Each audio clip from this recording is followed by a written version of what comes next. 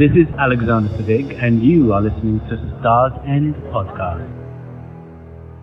Maybe. I don't know. I mean, I just imagine myself saying that to anyone, let alone a friend.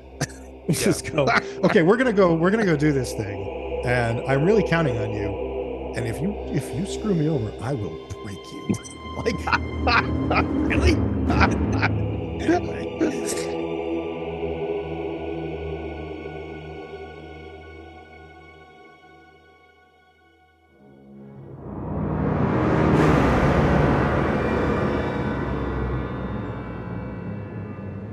This is the Stars End Podcast, where we talk about Isaac Asimov's Foundation series, the Apple TV Plus adaptation, and other topics related to Asimov and sci-fi. I'm John. I'm Joseph. We've already read the original Foundation series, the prequels, and the robot novels together, and we've reviewed 2 seasons of the TV show. And I'm Dan. This season, we're going to be reading the Foundation sequels, with a couple of surprise detours on the way back to Earth.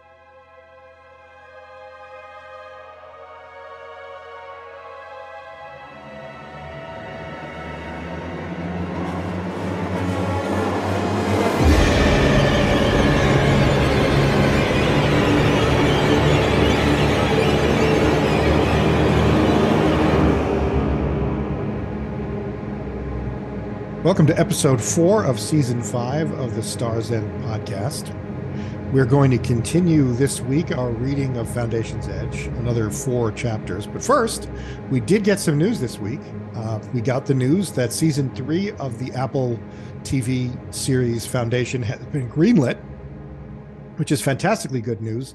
I wonder how long it's going to be before we actually get it. It's taken a couple of years between seasons before. And I just lost 8 months to a strike. Yeah, they had the strike. Although we know that David Goyer had sketched out season 3, and they also immediately announced that Alexander Sadig, friend of the podcast, right, Dan? He's an acquaintance of the podcast. Has been cast as Ebling Miss, which answers a couple of questions. One, was Ebling Miss going to be there? It was interesting to see the list of people who are going to be there that Goyer mentioned. Magnifico, for example, is going to be there. Now, clearly, the mule as we've seen him is not Magnifico as we saw him in the books. So there's a bit of a mystery there. But we're going to get Ebling, obviously. We're going to get Beta and Torrin Darrell. Who else did they mention that I can't remember, but a lot of our old friends from the books are going to be here, and so I'm excited. I unfortunately my excitement is a little premature because it could be a long time before we actually get this season 3. But it's nice that they greenlit it. I think season 2, it turns out, was extremely successful. I think they really grew the audience in season 2. And I think we all agreed that season 2 was very, very good, maybe better than season 1. Yeah, and certainly a lot more fun. Yeah. Which I think you need if you're going to get people to tune in every week, honestly. Yeah, it's only a 10-week season, but we're going to get, I assume we're going to continue with the Cleons, that they will continue to be there, and Demerzel and Harry in some of his various incarnations, and probably Gale, who we know is going into stasis. It's going to come out one day a year. So we got all our old friends, except possibly Salvor Hardin, and our book friends are all going to join us together at a big party. So I'm very happy. I'll see if I can maintain my happiness for the next 18 months to 2 years. Yeah, it was 21 months, I think, between the first 2. So, and there was no strike there. Yeah. So, I mean, you sort of hope that they would speed things up just because of, having the practice of having done 2 seasons already. But I think maybe that's a little bit of wishful thinking. Yeah. On the other hand, Apple might be more if this second season was a bigger success, they might be more motivated to, move things along. Yeah, it's possible. And it's also possible that they might be a little bit less restricted by budget. We know that there were things in season 2 that restricted them, like not such a big budget for CGI. Therefore, they had to be very careful about how they used it. And I assume, there was that scene that we talked about, the cut scene at the end of Polly and Harry, which they cut to save $1.5 million. Maybe Apple Plus will be less tight-fisted. I don't know. But we have all that to look forward to and speculate about. So cool. That'll be fun. Stars End season 6 coming in 2026. Yeah. I mean, if they offered you 2026 right now, would you take it? We just have to go into suspended animation and come out once a year, and then it'll be fine. Yeah. That's all we have to do. All right, let's get to Foundation's Edge. It starts with a chapter called University, but it is not the university that we might have thought it was, which is the University of Trantor. This is going to be on Seychelles. One of the things that the chapter starts out with is them talking about what seems to me to be a favorite topic of Asimov and maybe some of his compatriots who wrote space travel, the smell.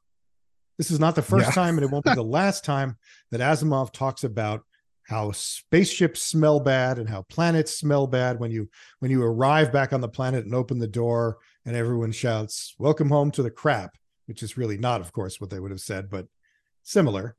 I'm wondering whether there's some naval story associated with that, that from Navy ships, which especially submarines. Yeah, I am under the impression that submarines aren't all that pine fresh. No, I imagine not, especially the kind of strategic ones that sit under the water for, I'm not even sure how long, but definitely months, if not up to a year and a half, sitting on the ocean floor, waiting for the order that never comes, thank goodness, to launch their missiles. Yeah, but I think it predates submarines too. I've read about kind of 18th century warships and how horrific they smelled, and I don't know. Maybe there's a story behind there. I don't know what it is. But anyway, Asimov loves to talk about it, and he talks about it here. He's not talking about bathrooms. He's got to talk about something. He's got to talk about something that smells bad. Yeah. And they also talk about radioactivity. In the last chapter, we had the introduction of the legend that came from Pebble in the Sky, the synapsifier, Bell Arvadan, mentioned by name, as Asimov name drops his own works to try to unify them into this story. And there was Compor talking about how Earth is radioactive. And Pellerat and Treves talk about that high level of radioactivity. And Pellerat speculates that the high rate of radioactivity on Earth might have been responsible for the high rate of mutation that explains why there was so much more diversity of life on Earth than anywhere else. And my reaction to that was, what the hell is he talking about? Did Asimov really think that? Or was that just something he threw out there to be like, well, this is the type of thing people would speculate about? Because he comes back to it in Robots and Empire. I know he does. And we only have the one data point as far as rates of mutation in life. And even he here points out that if there's too much radiation, all life will die. Right. Which is certainly true. But I don't know that there's really, it's kind of like his approach to the large moon, that he believes that is almost unique in the universe. I don't know that he had any evidence for that. I don't think he has any evidence for this either. I'm under the vague impression that it was kind of a sci-fi commonplace during the mid 20th century to think that radiation creates faster evolution. That may be true, but the idea that Earth has an especially high level of background radiation and therefore would have a larger diversity of life, that I don't think there's any. Yeah, I don't think there's any reason to think that except I think maybe we should look at it sideways, which is, Asimov had to explain why mankind, wanted to explain probably why mankind is the only technological species and they're not encountering any aliens as they spread to the stars.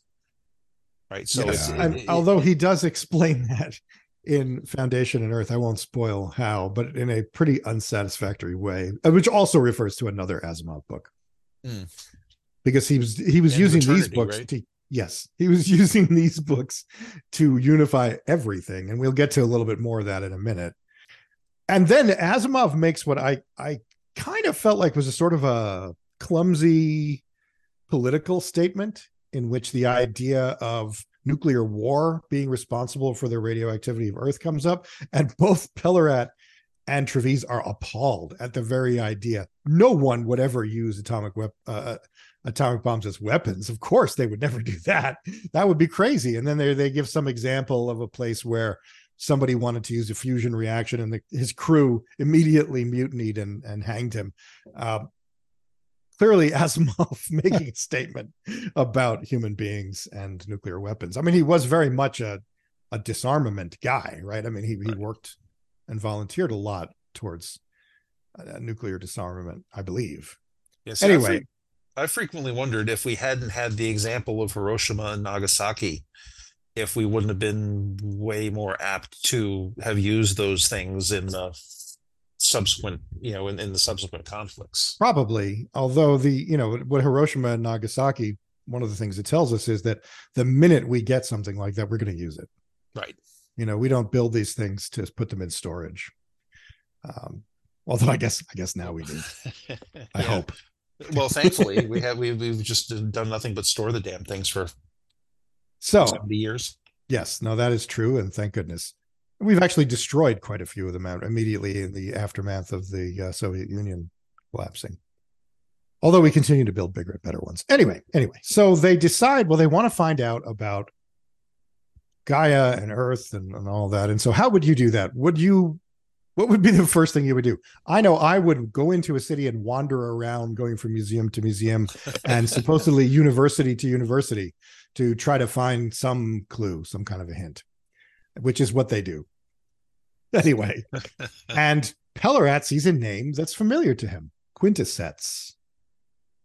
And so although Asimov has said that they've been wandering around universities, they now need to find their way to Seychelles University, which I guess they hadn't got to yet. And they encounter a young woman, sort of a receptionist, with musical high-heeled shoes. Just a little throwaway there by Asimov. He likes to do that every now and then. Just put in something different, here's a cultural thing. My shoes make sounds when I walk. Okay. And Heel Girl talks about the planet that was first. They ask her about Earth, and she doesn't know the word, but she does know that there's a legend about the planet that was first. And she says that it's Gaia, and that it was ashamed of the human race, and it took itself off into hyperspace. So they meet this guy, Sotain Quintessence. Apparently people on Seychelles use their initials. Maybe Asimov was tired of typing out the name Sotain Quintessence. I don't know. But they call him SQ. And he talks about the Seychellian myths. And here we have the tying together of more Asimov novels, because the story he tells is more or less the Elijah Bailey and Daniil Oliva detective story about robots, about two waves of settlements. I was surprised he didn't mention Elijah Bailey, although, as we know from having read the prequels, he gets around to it later in his life. But here he doesn't actually mention Elijah or Daniil. He just generally mentions robots and the two waves of settlements and the legend that Seychelles was settled directly from Earth, which he doesn't buy, but it's popular for the locals to believe that. Interestingly, he's never heard the radiation part of the story. He's only heard about the waves of immigration. I guess what we're getting there is that Pellerat and Treves are piecing together the story from various different sources, who each have some small part of the story, but nobody's got the whole story, and they're putting it together. And then they ask him about Gaia, and things get uncomfortable. His face falls, the light goes out of his eyes. He really doesn't want to talk about it. But they invite him out to dinner, and he says, no, you're Outworlders. I'm going to invite you to my house for dinner, although I am a vegetarian. The Seychelles planet is at least a little bit South Asian, as we've noted before, although Quintessence does not have a South Asian name. They remark on it, and he says that he comes from Ascone, which was a planet that we saw in the original series. where they had the Foundation's religion forced on them. Anyway, he invites them home. And while they're walking towards his house, he points out a pentagon of stars in the sky. Pellerat is admiring the sky. And SQ points out a pentagon, and there's a star in the middle. And there's some story about love and unrequited love. Whatever. They get home, they eat a lovely vegetarian dinner, and then they ask about Gaia, and Mrs. Q takes off with a sour look on her face. She doesn't want this topic talked about in her house. And Pellerat has figured out that Gaia is actually the central star in that pentagon that SQ pointed out on the way home. And I guess it's because he's heard some legends before mentioning a pentagon, mentioning the five sisters. And this is going to be important in a minute. And then Trevize does what I call the thing. This is a thing that Asimov characters do quite often, which is when they don't get what they want, they start making threats.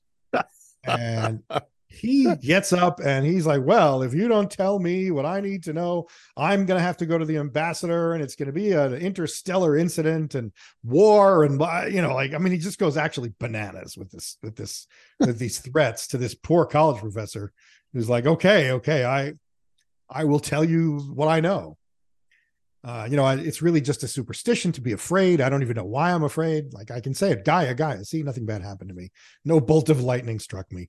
But apparently people of Seychelles have feared Gaia all the way back to the times of imperial weakness, a long, long time. And even the mule stayed away. And when the mule arrived at Seychelles and signed a treaty, because he never took over Seychelles, he left it independent, but they did sign a treaty. And he was heard to say, even I will not approach Gaia. And somebody who apparently dropped a pen on the floor and was bent down to pick it up, so they had their ear next to his mouth, heard him say again. Bum, bum, bum. So what does that mean? Is Gaia where he's from? Is it his birthplace? Is it a world of mules? Speculation is rampant. So, okay. Onward to the next chapter, which is called Forward. Trevize has worked a bunch of things out. And this is a place where I don't know what to really think, because I'm going to go through these things that he's worked out. Like, there are a bunch of story elements that if you hadn't read chapter 14, you might look back at them and go, this is like too many coincidences, too many weird things. Like, what the hell is going on? Is Asimov being sloppy? In fact, it's so pronounced that Trevize notices it from inside the book. And so that's what we're going to go over here. He sees that Seychelles wants him to leave. Like, he knows that he can just use the gravitic drive to just zip straight up into space instead of following a kind of an orbital path. He knows no one's going to stop him. And he notices that although the computer has the pentagon, it doesn't have the star in the middle in its map. Gaia is not in the computer. He wants to know how Pellerat knew about Gaia. And Pellerat doesn't remember. And Trevize points out that, well, I guess Pellerat has mentioned that he's heard legends of the five sisters, legends of a pentagon. And Trevize points out that it's only a pentagon from this planet.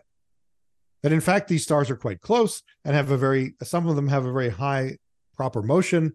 And that from any other, they look at, there are 86 other worlds in the Seychelles Union. They look at this point from a bunch of the different ones. It's not a pentagon from anywhere else. It's only a pentagon from Seychelles. And because of the high level of proper motion, it's only been a pentagon for maybe 150 years and maybe less time than that. And so it actually is kind of important where Pellerat heard the story from, because it has to have been recent, and it has to have been either from Seychelles or someone who knew the Seychellian legends. So that means it's probably from Seychelles. And Pellerat can't remember, but Trevize is pointing out how odd that coincidence is. And why were they sent into exile? And why were they sent into exile with a super advanced Foundation ship? And why not go to Trantor? And how did they have a coincidental meeting with Compor? And how did they just happen to stumble over SQ, who just happened to have read one of Pellerat's very rare papers, and that Pellerat was aware of SQ's work? I mean, isn't that a bizarre coincidence? And so he explains all of these, what at first might have looked like sloppy story elements, as interference from Gaia, that Gaia is trying to get him to go there. And they ask the question, is Gaia the second foundation? And Pellerat says, well, why do they want to lure you there? And he says, and he's starting to talk more and more about his intuition, which is a point that the story's going to turn on. And he says he doesn't know, but he thinks there's something he has that they want. And they're going to go. They're going to go and they're going to find out. Even though SQ told them all these stories of people who went there and no one has ever come back. Like people went for trade, people went for conquest. No one ever came back. Or I guess there was one of the conquest stories, a few ships came back. And we switch over to Mare Brano, who has basically figured all of this out as well. She has figured out that something funny is going on with Gaia and that Trevize is really important. And she announces that she is going to go to the, quote, scene of the crime, unquote, to quote a famous Thanksgiving song, which, whatever. It's Alice's restaurant. Anyway. Circles and arrows and a paragraph on the back of each one explaining which each one was to be used as evidence against us. Exactly. Anyway, I knew Joseph would be familiar with that. I know it too. I just can't quote it. Okay. Well, I feel like I could quote the whole thing from memory, and I bet Joseph can too. Anyway. A lot of it. Yes, a lot of it. I'm sure I would get some of it wrong. Anyway, she also, on the theme of threats, she threatens Kodel, her colleague and friend of decades. Says, if you're not completely 100% loyal to me, I'm going to forget about our friendship and I will break you. You know, I've never said anything like that to any of my friends. I say it frequently. Do you? Haven't I ever threatened to break you two? Not yet. Yeah, okay. I'm sure that comes in handy as a department head. Yeah, absolutely. Next episode, maybe. Maybe. I don't know. I mean, I just imagine myself saying that to anyone, let alone a friend. Just go, okay, we're gonna go do this thing, and I'm really counting on you. And if you screw me over, I will break you.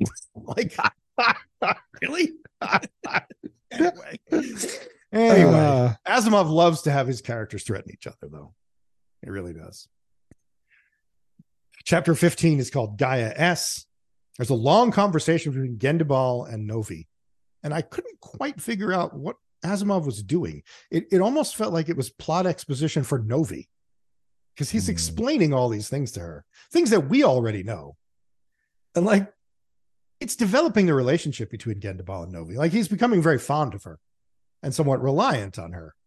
And he's even, I think he's actually trying not to be terribly condescending to her, although he is a little condescending, but he's actually starting to like her.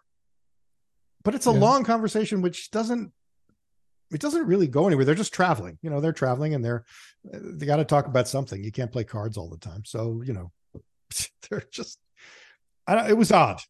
It was odd. And then Trevize and Pellerat arrive in the vicinity of Gaia, and they move in long, slow, cautious steps because they don't know what to expect. They've heard all these stories about people not coming back from Gaia.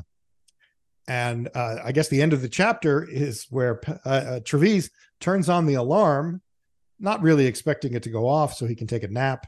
And the alarm goes off. Something grabs them, and they are being drawn against their will towards Gaia. And there's one more chapter in what we read this week. It's called Convergence, which literally is a perfect description of the chapter. Everyone is converging on the same place. Gendibal and Novi, first they meet Compor, and they switch ships, and they see the beautiful Foundation ships that he has. We meet a character called Literal Tubing, the ambassador to Seychelles. Literal is a word that it's a naval term for a ship that patrols the coast. Mm-hmm. I maybe Asimov just liked the word. I don't really know. And there's a whole conversation with Kodel and the ambassador. More threats. Kodel is revealed as this kind of jovial, friendly, grandfatherly, and extremely sinister character who's always smiling, but is also always threatening everybody. And he's like, we can't call off the ships. What's happened is that the mayor has brought all the Foundation ships near Seychelles to kind of innocently wander over near the border. And the Seychellians notice, and they're not happy about it. And Cadell is not going to do anything about it. He says to the ambassador, do your job and keep us out of a war. We are not actually here to attack Seychelles. We are here to go after Gaia. It's actually the truth. So Treves and Pellerat are being dragged towards Gaia. They're not panicking. And Treves takes note of it and says, I think we're being sedated. I think we're being calmed. They speculate about whether the Gaians might be non-human. And they see a ship coming towards them to meet them. And finally, Branno is talking again with Cadell, and they talk about how there's nothing about Gaia in any of the archives. And she points out that Gaia, according to what they've heard and how long the Seychellians have been afraid of Gaia, it's way, way, way older than the Second Foundation can possibly be. And so she has realized Gaia cannot be the Second Foundation. And in a kind of a weird little sort of inverted reverse twist that takes us back to the original Foundation books, she shocks us by revealing that she knows something that we already know, which is that Trantor is the Second Foundation. Remember that back in the original series, we were all shocked to find out that Trantor was the Second Foundation. And now we're kind of shocked to find out that Mayor Branno knows that. Like, we already knew that. But what's shocking is that she does. She doesn't explain here how she knows, but she said, we're going to take care of the Gaians, and then we're going on to Trantor, and we're going to take care of them. Yeah. And that, like, after 500 years of searching, you get a smart mayor. She just figures it out. Yeah. Yeah. Well, the problem is they've only had 6 women as mayors. And so they just had these idiot men who just couldn't figure anything out. They should have had more women mayors, and then they would have figured out where the Second Foundation was sooner. Yeah, that might have degraded the writing, though. So what do we think? Any thoughts, anecdotes, stories, rumors, myths? Well, to start off, I loved the bit about the 5 sisters and the moving. I did too. Yeah, the moving them about in space, and this is how they things change over time, and this is them from different positions. Not just because I love playing with those those computer programs where you can go from star system to star system, but because it reminded me of, and I must have read this in the 90s, one of Asimov's science articles, and it's a bit of trivia I've always enjoyed pulling out. It was called "As Constant as the Northern Star." And it's about how basically he tries to make the point that Francis Bacon probably didn't write all the Shakespeare plays because Francis Bacon would have caught the fact that there was no star in that position that the sky pivots around during Julius Caesar's time. The right. Constant as the Northern Star is constant as the Northern Star. That's a quote from the Julius Shakespeare play, right? Or Julius Caesar Shakespeare play. Right. And of course, that's not because of the proper motion of the stars. That's because of the precession of the Earth, and the Earth moves in a 26,000 year cycle. And I think Vega has been the North Star, and now it's Polaris, but it won't be for long.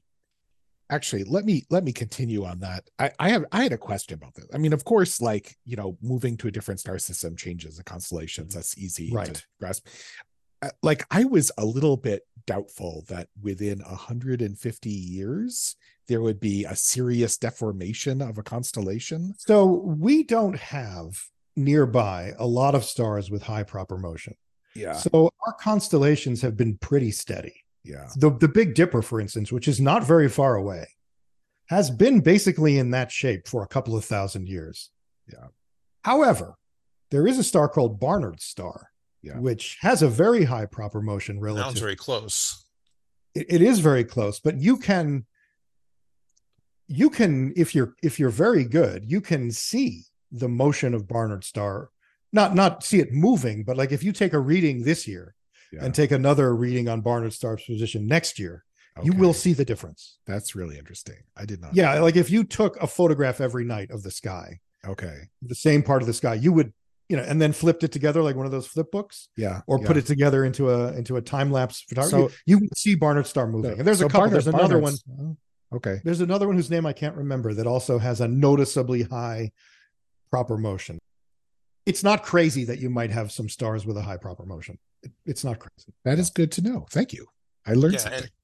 And I was dubious until at the point where they mentioned that the five stars in the Five Sisters were relatively close to Seychelles, which they also made it a lot more probable.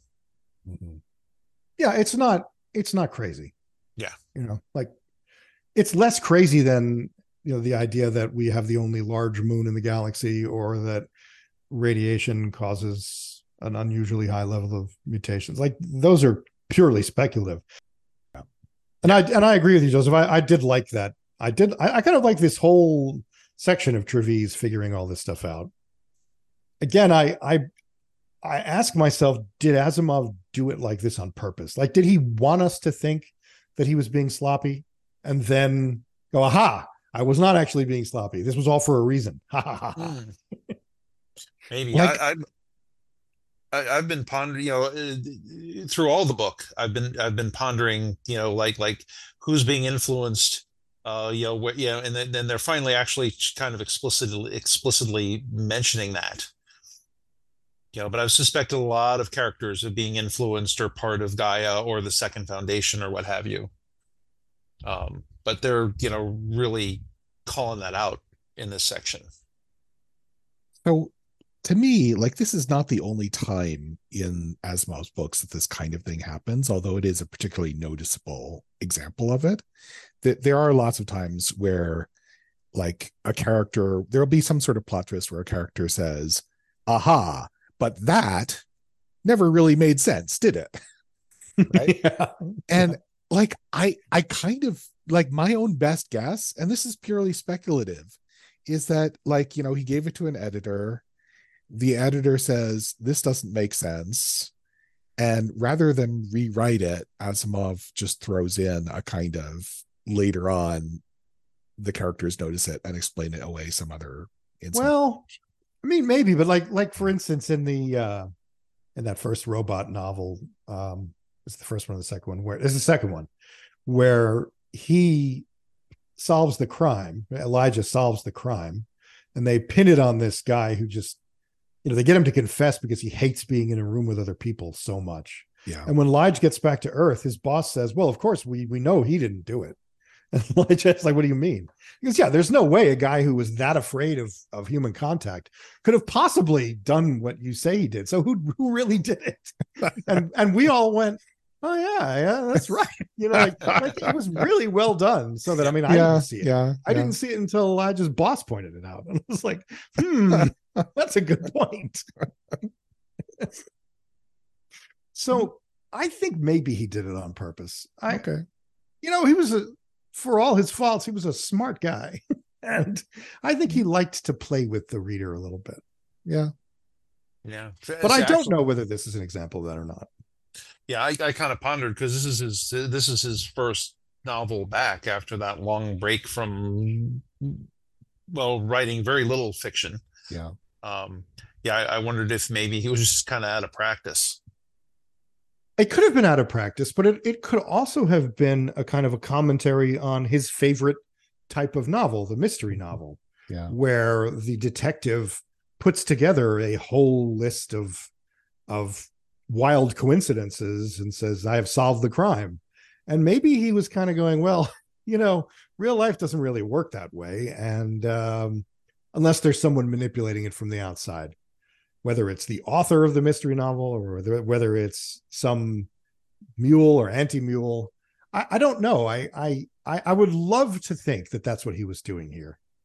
And I just don't know. Correct me if I'm wrong, but I think that he put out a volume of his own mystery stories, non sci-fi mysteries, about the same time, didn't he? I think so. I didn't read it. I haven't read it, but let's look at Asimov But reviews. as we've talked about, a lot of his sci-fi stories were mystery stories. Yeah. Yeah. Yeah. Well, one of the things that it feels like in this novel is that there are elements that are like a mystery story, but they're not really mysteries because there's stuff that we know, and that makes them feel more unsatisfying, or kind of unsatisfying in a way that they wouldn't otherwise. Let's see, books chronological order. I think Asimov wrote more mysteries than I thought he did before we started the podcast. So 1980, there was the Case Book of the Black Widowers, which I assume was that's what I was thinking of. Yeah. Yeah. So that's actually before this. Yeah. And then 1981. You remember how fond he was of, and he's doing a lot of it here, like reinterrogating stories that he's told before. Yeah. And I could see him making fun of him of himself and the stereotypes of his writing. You know, that people criticized him for cardboard cutout characters and coincidences and, you know, bizarre factoids and stories that maybe didn't make sense.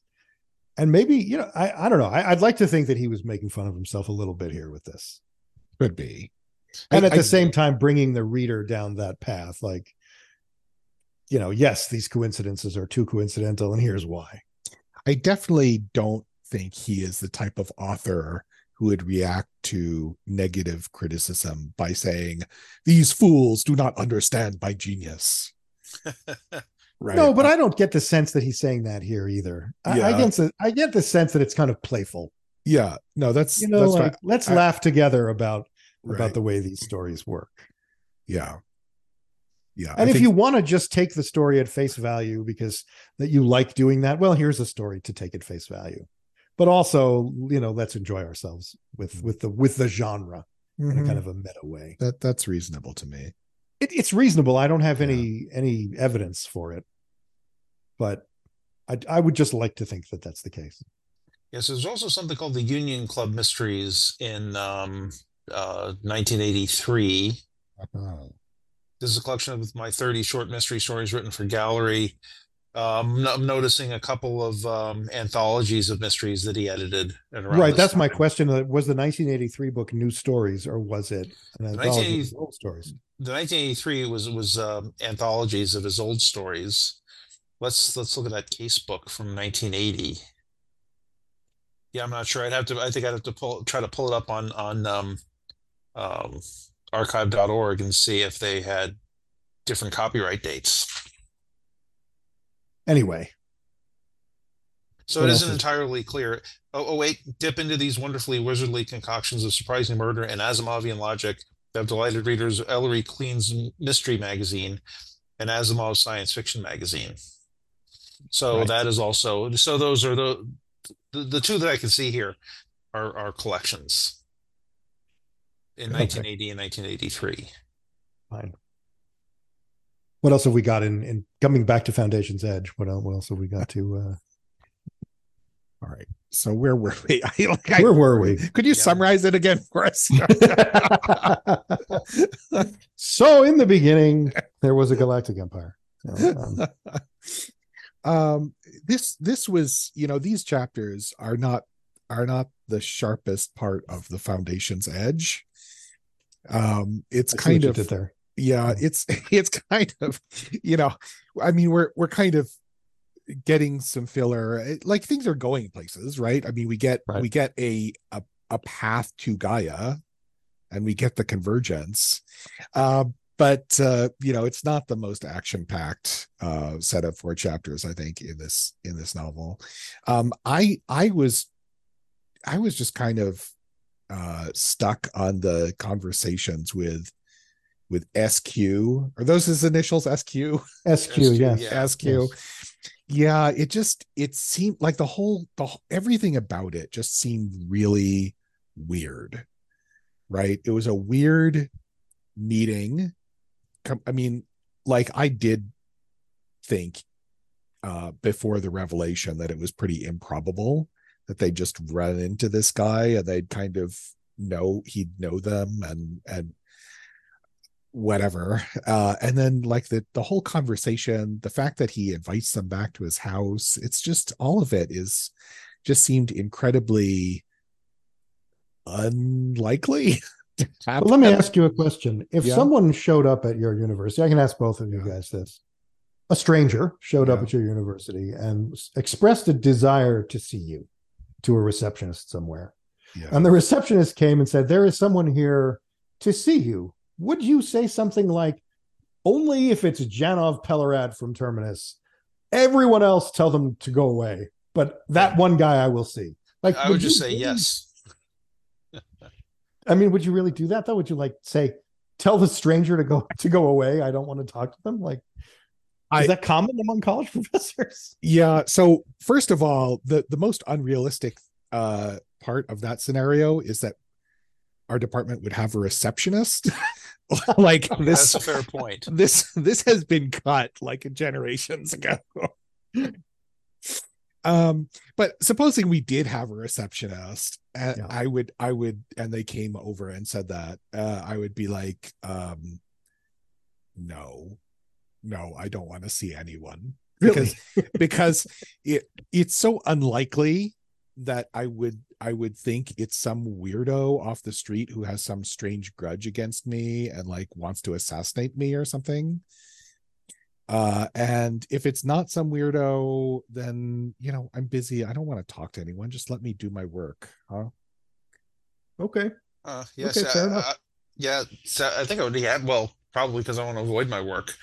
But yeah, I mean, I got a random letter from somebody about 2 years ago, and I haven't dug into it, but you know, with some math that he'd figured out, and he wanted to run it by somebody, and I certainly remember when I was at Florida Atlantic, there was a couple of times that people came in and, you know, they wanted to talk to a professor because they thought they'd proven Fermat's last theorem or something. Yeah. There's like, seriously, professors do get emails now from just randos who have some bee in their bonnet and they want us to recognize their genius. And people other than your students, you're talking about. Other than the students. Yeah. Just randos who are, you know, sometimes they like mass email everyone at the university, and sometimes they'd like single you out if they happen to think that you're in the area that they want to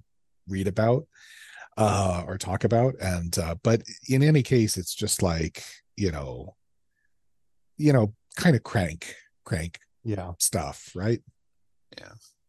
I mean, when I was part of the skeptics group, we would often get people who wanted something very specific from us, which was that they were, quote unquote, skeptical about almost everything, but they had one pet theory that was usually completely bizarre and off the wall. And they wanted us to like give them our imprimatur, you know, that right. Oh, the Skeptics Society looked at this, and not this, it wasn't the Skeptics Society, but the skeptics looked at this and they bought, you know, like, you know, I must be right. We had an awful lot of that. I mean, I actually once, there was a guy who used to write the mathematical games column for Scientific American. Mm-hmm. His name was A.K. Dudney. He's a pretty famous mathematician, Canadian guy. Mm-hmm.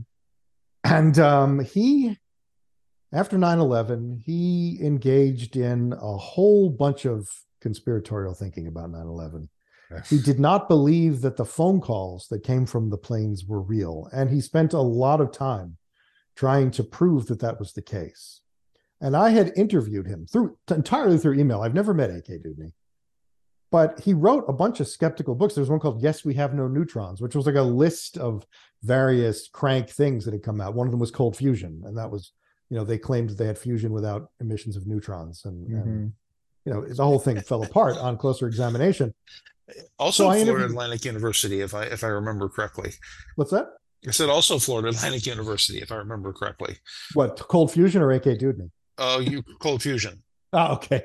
Yeah, so there were a few places. But anyway, The point is that someone else, so I interviewed him. I wrote kind of glowingly about his skeptical bona fides in our newsletter, which was on the internet. So, anyone could do a search on him and they would find my interview with him. And I said great things about him.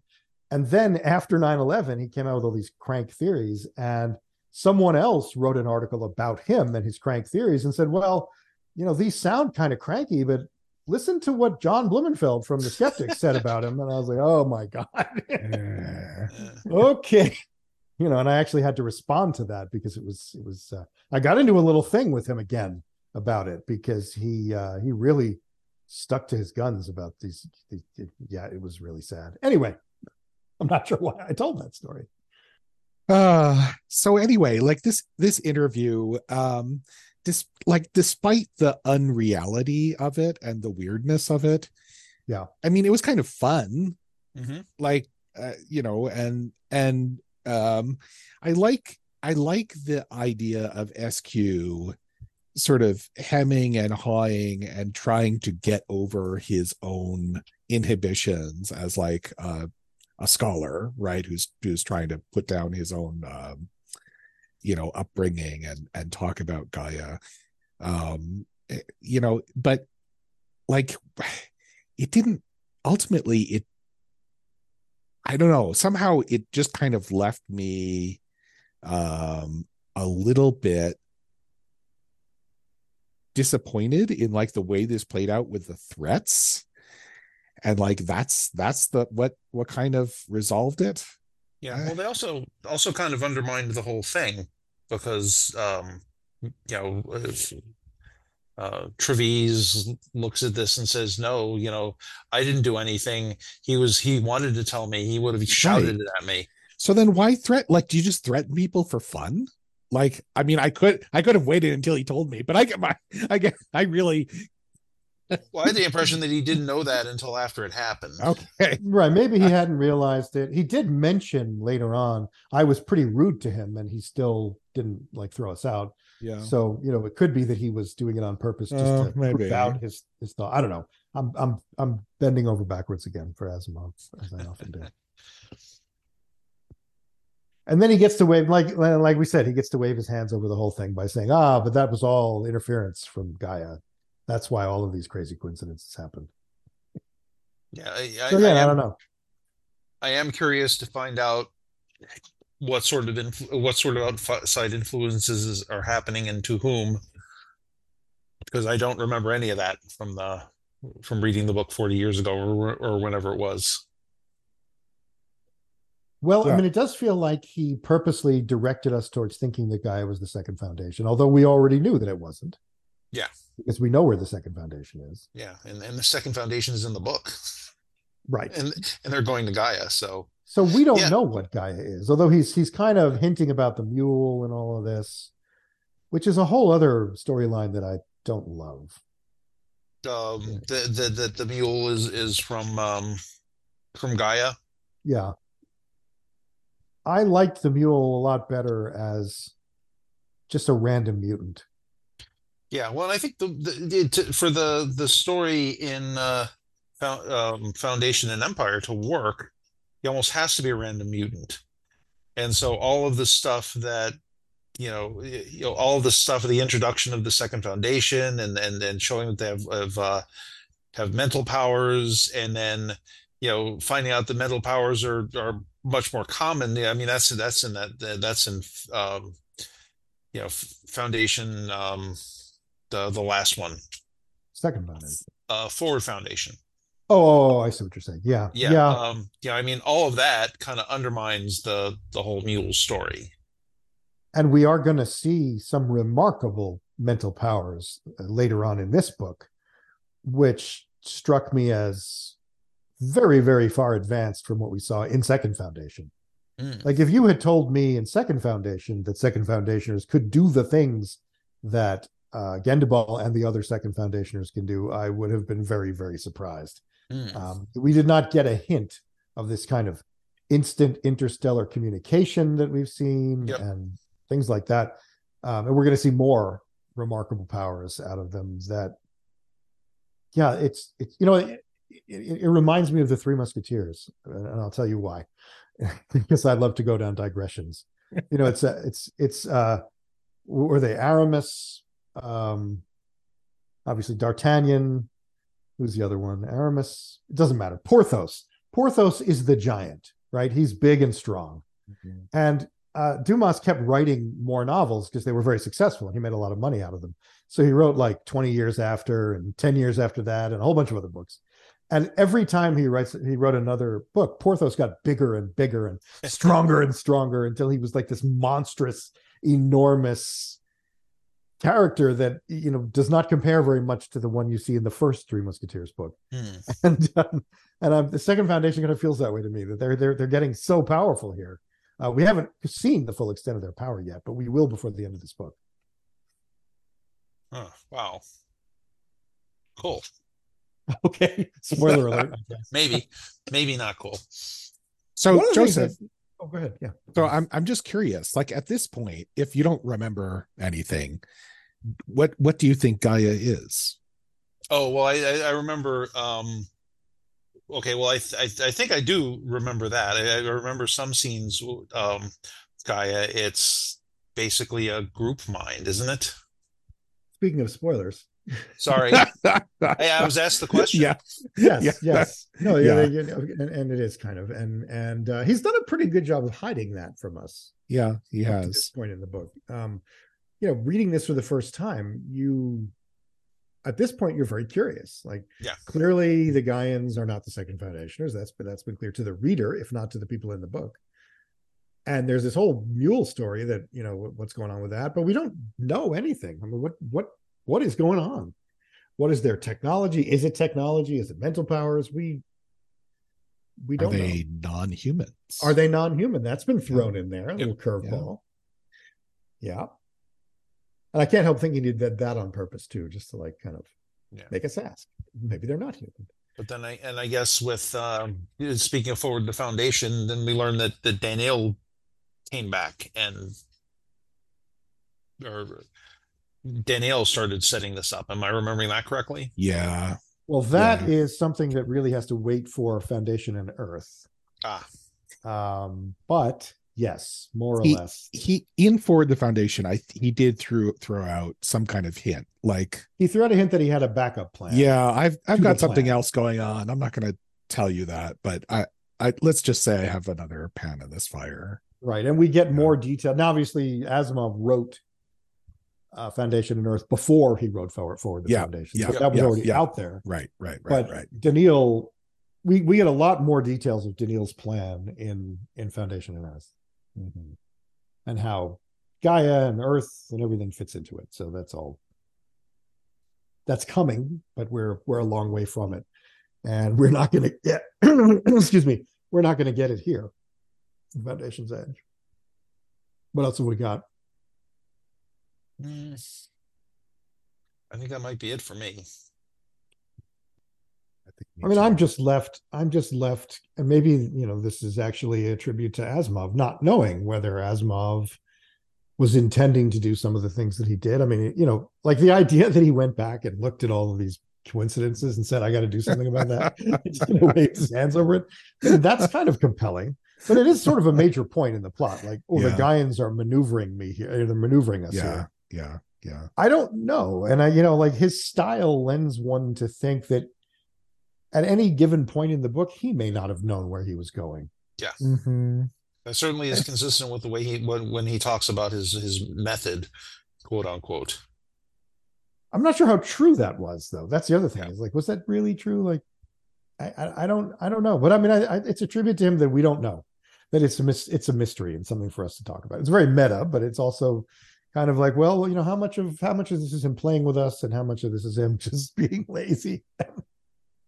Is it a combination of the two? Is he going, I can use this laziness that I've been showing. I can make a story out of this. I just don't know. So let me ask this question before we go. Sure. Are we enjoying the book up to this point? Yes. I enjoy Asimov always, even when it's objectively bad. I would say mostly. Why mostly? I'm not entirely sure. It's just a lot of it feels sort of unsatisfying. Um, yeah, and I mean, and that was sort of the genesis of my comment that maybe he needs, maybe he's rusty. It's flatter than I remember it being, and I'm sure when I first got this, the idea that there was a brand new Asimov novel, when we hadn't had one since the gods themselves, which at that point in my life was a long time. Yeah. Probably overwhelmed this piece of it. I just read sat down and read it and enjoyed it. Of course, that being said, I'm also sat down and just read it. I didn't do the kind of close reading that I'm doing because I'm preparing for the podcast. So it feels a little flat somehow. Yeah, no, I think that's a fair point. Yeah, I mean, it sort of in a way reminds me of I don't know if you when we were talking about the Merchant Princes, and it seemed a little bit too carefully pieced together. Right. There were like a lot of things that could have been left unsaid that got said.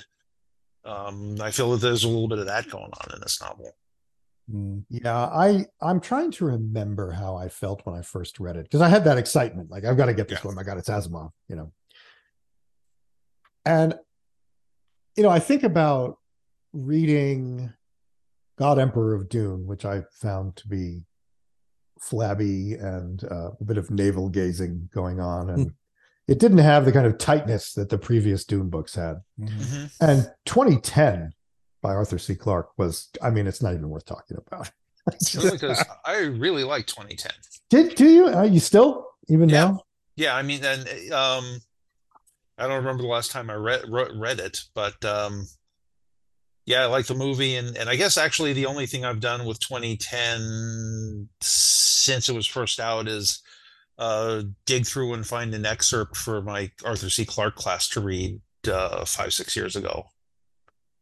I remember the movie of 2010, and I remember the amusing thing about, well, maybe not that amusing, but the movie was that Keir Dullea, who played David Bowman, was very briefly a huge star after 2001 came out. Right. And he very brashly announced that he was an artist who would never play the same role twice. And then he played David Bowman again. Yeah. Because he doesn't really have that. He was actually a very nice guy. Did not have a lot of acting work after 2001. He thought he was going to have this enormous career, and it didn't quite work out that way. But like for me, seeing 2010, I loved that that Hal was back, because I love Hal. Yeah. I think Hal's a great character and terribly misunderstood, and yeah, sure, he's a murderer, but like he was driven to it by the humans, for God's sake.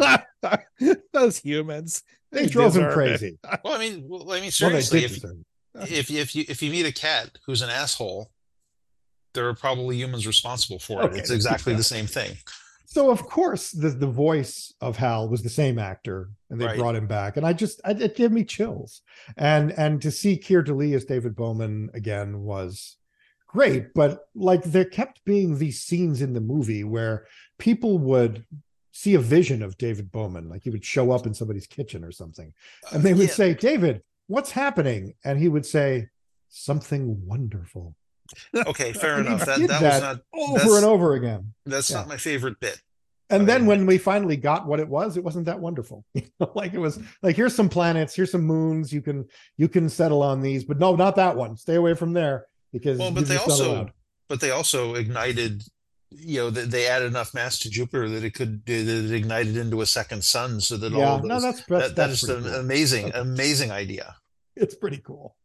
I'm not sure how practical it is, but it does it have to be? I don't know. But anyway, so the movie gave me mixed emotions. The book I hated. Obviously, you and I disagree on that. I'm just saying that the reason I brought it up, and there's a long digression, but the reason I brought it up is that, as we've mentioned before, there was this kind of resurgence of these greats of 1950s and 1960s science fiction. Frank Herbert, Arthur C. Clarke, Isaac Asimov, and I do remember kind of consistently feeling disappointed by the output, including this one. Although I was so happy to get another Foundation book, so happy. Yeah, I and kind of wanted something else. And you know what? There is no likable protagonist in this book. I there's no one who you go, that's me. I'm that guy. yeah, fair enough. Um, yeah, it's interesting. I think at this point, like with this and 2010 and Rama 2, I was probably just basking in the enjoyment. Rama too, yeah. You know, I mean, there are bits of Rama 2 that I absolutely love. Me too. It was Um, the further ones the further ones, yeah, and I'm that he sure that wrote.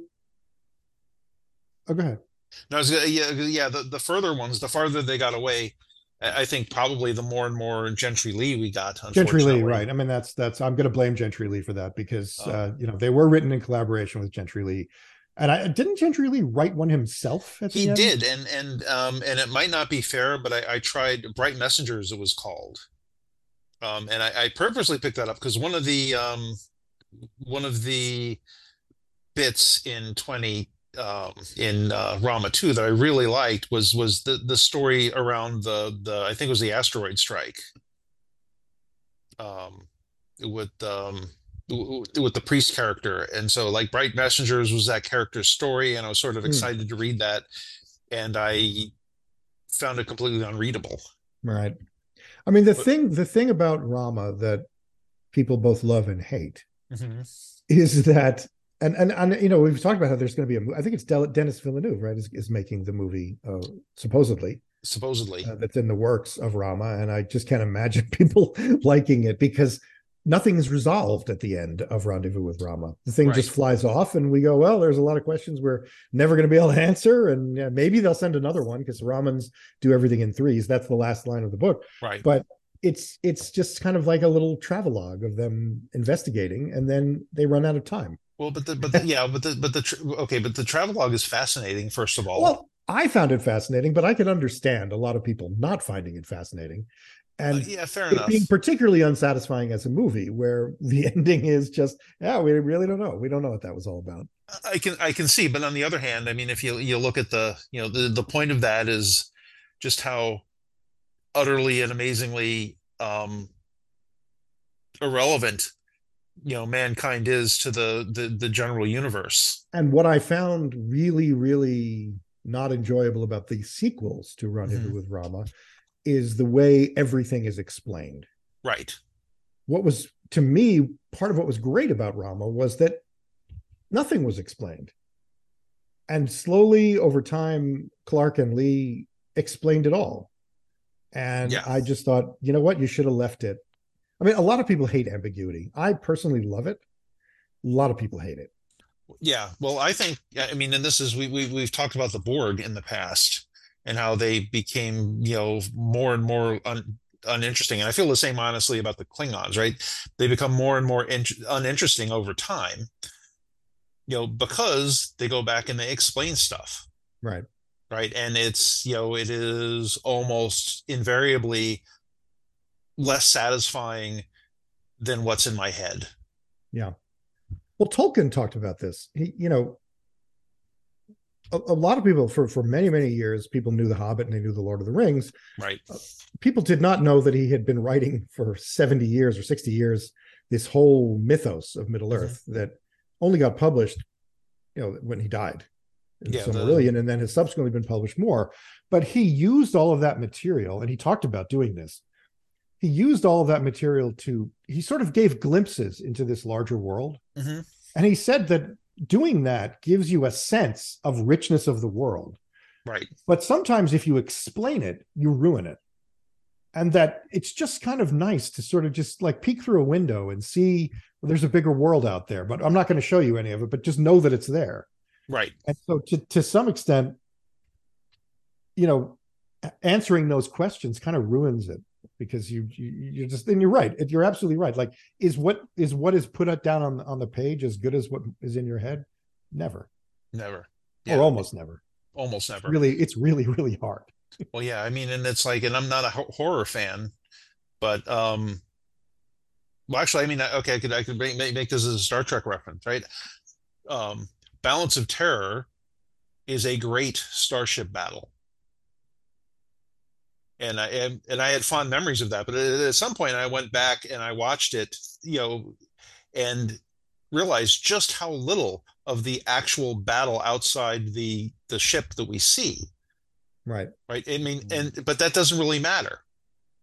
Right. In fact, those battle scenes are some of the weakest scenes in the episode because, the Enterprise is taking random shots and getting all kinds of hits that they should never have been able to do. Right. It's the stories inside the ships that are interesting. Right. That scene in the conference room where they're all trying to figure out what to do. It's a great scene. Oh yeah, completely. You go to Voyager, you go to Deep Space Nine, you go to Enterprise.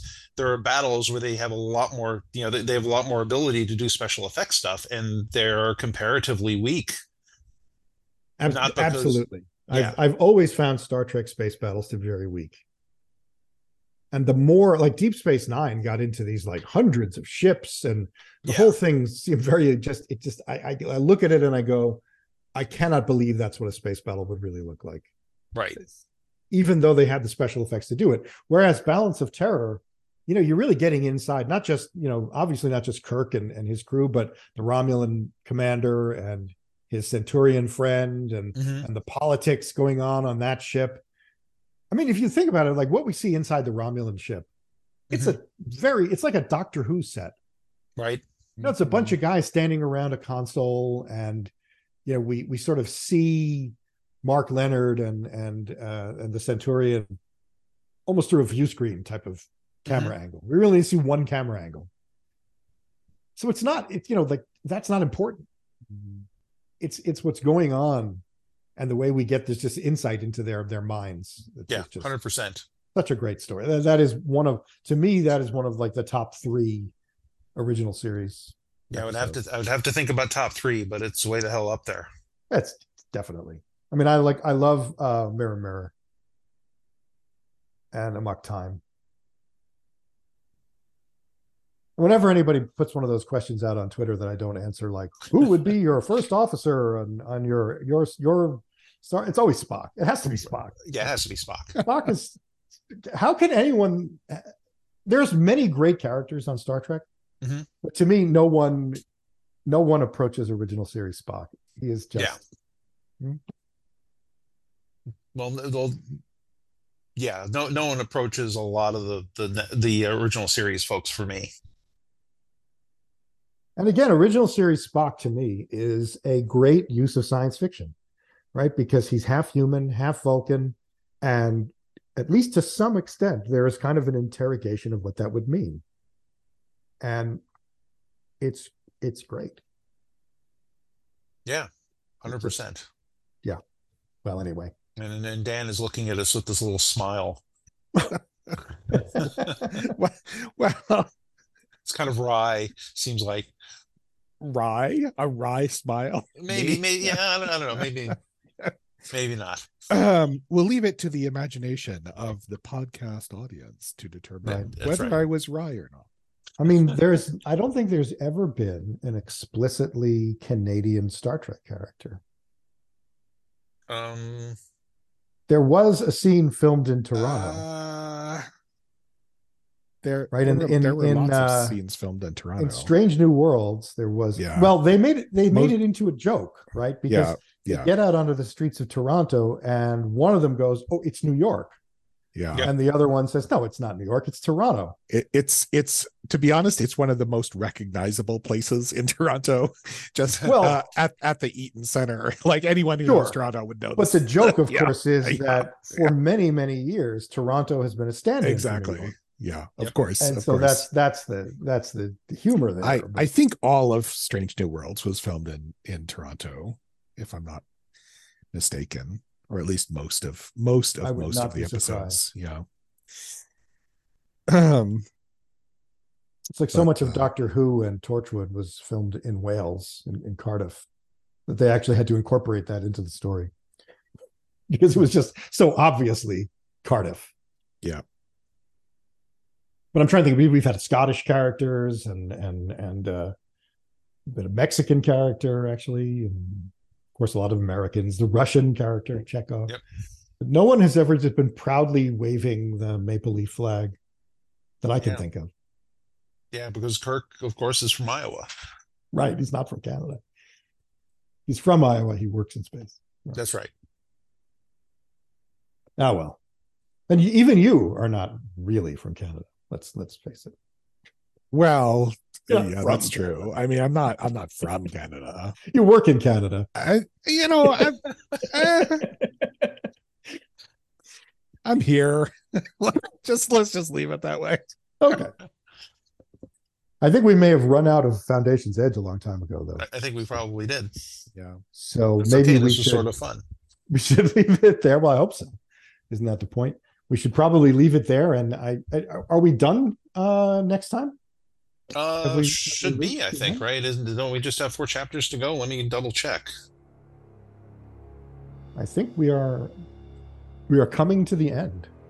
Yeah, I think, and that's good because maybe something will happen. Something does, and we're gonna meet some new characters. And this is the last part of this novel is definitely my favorite.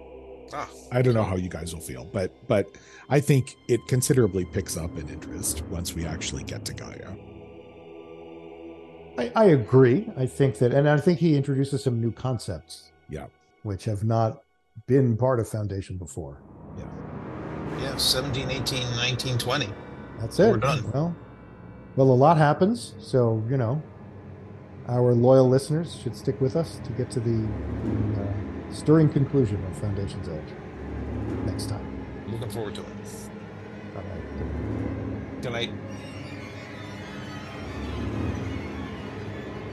That's all for another episode of Star's End, recorded entirely on an Earth so far mostly free of radiation. Our music is It Is Coming by Alex Mason, used for free on a Creative Commons license. Unless someone zeroth laws us first, we'll see you again next time. Please like, rate, and review us, positively only, on your favorite podcast app. Also, check out our website, starsendpodcast.com, where you'll find additional content and our updated list for social media accounts. Good night from the galactic capital of Trantor. This is where the stars end.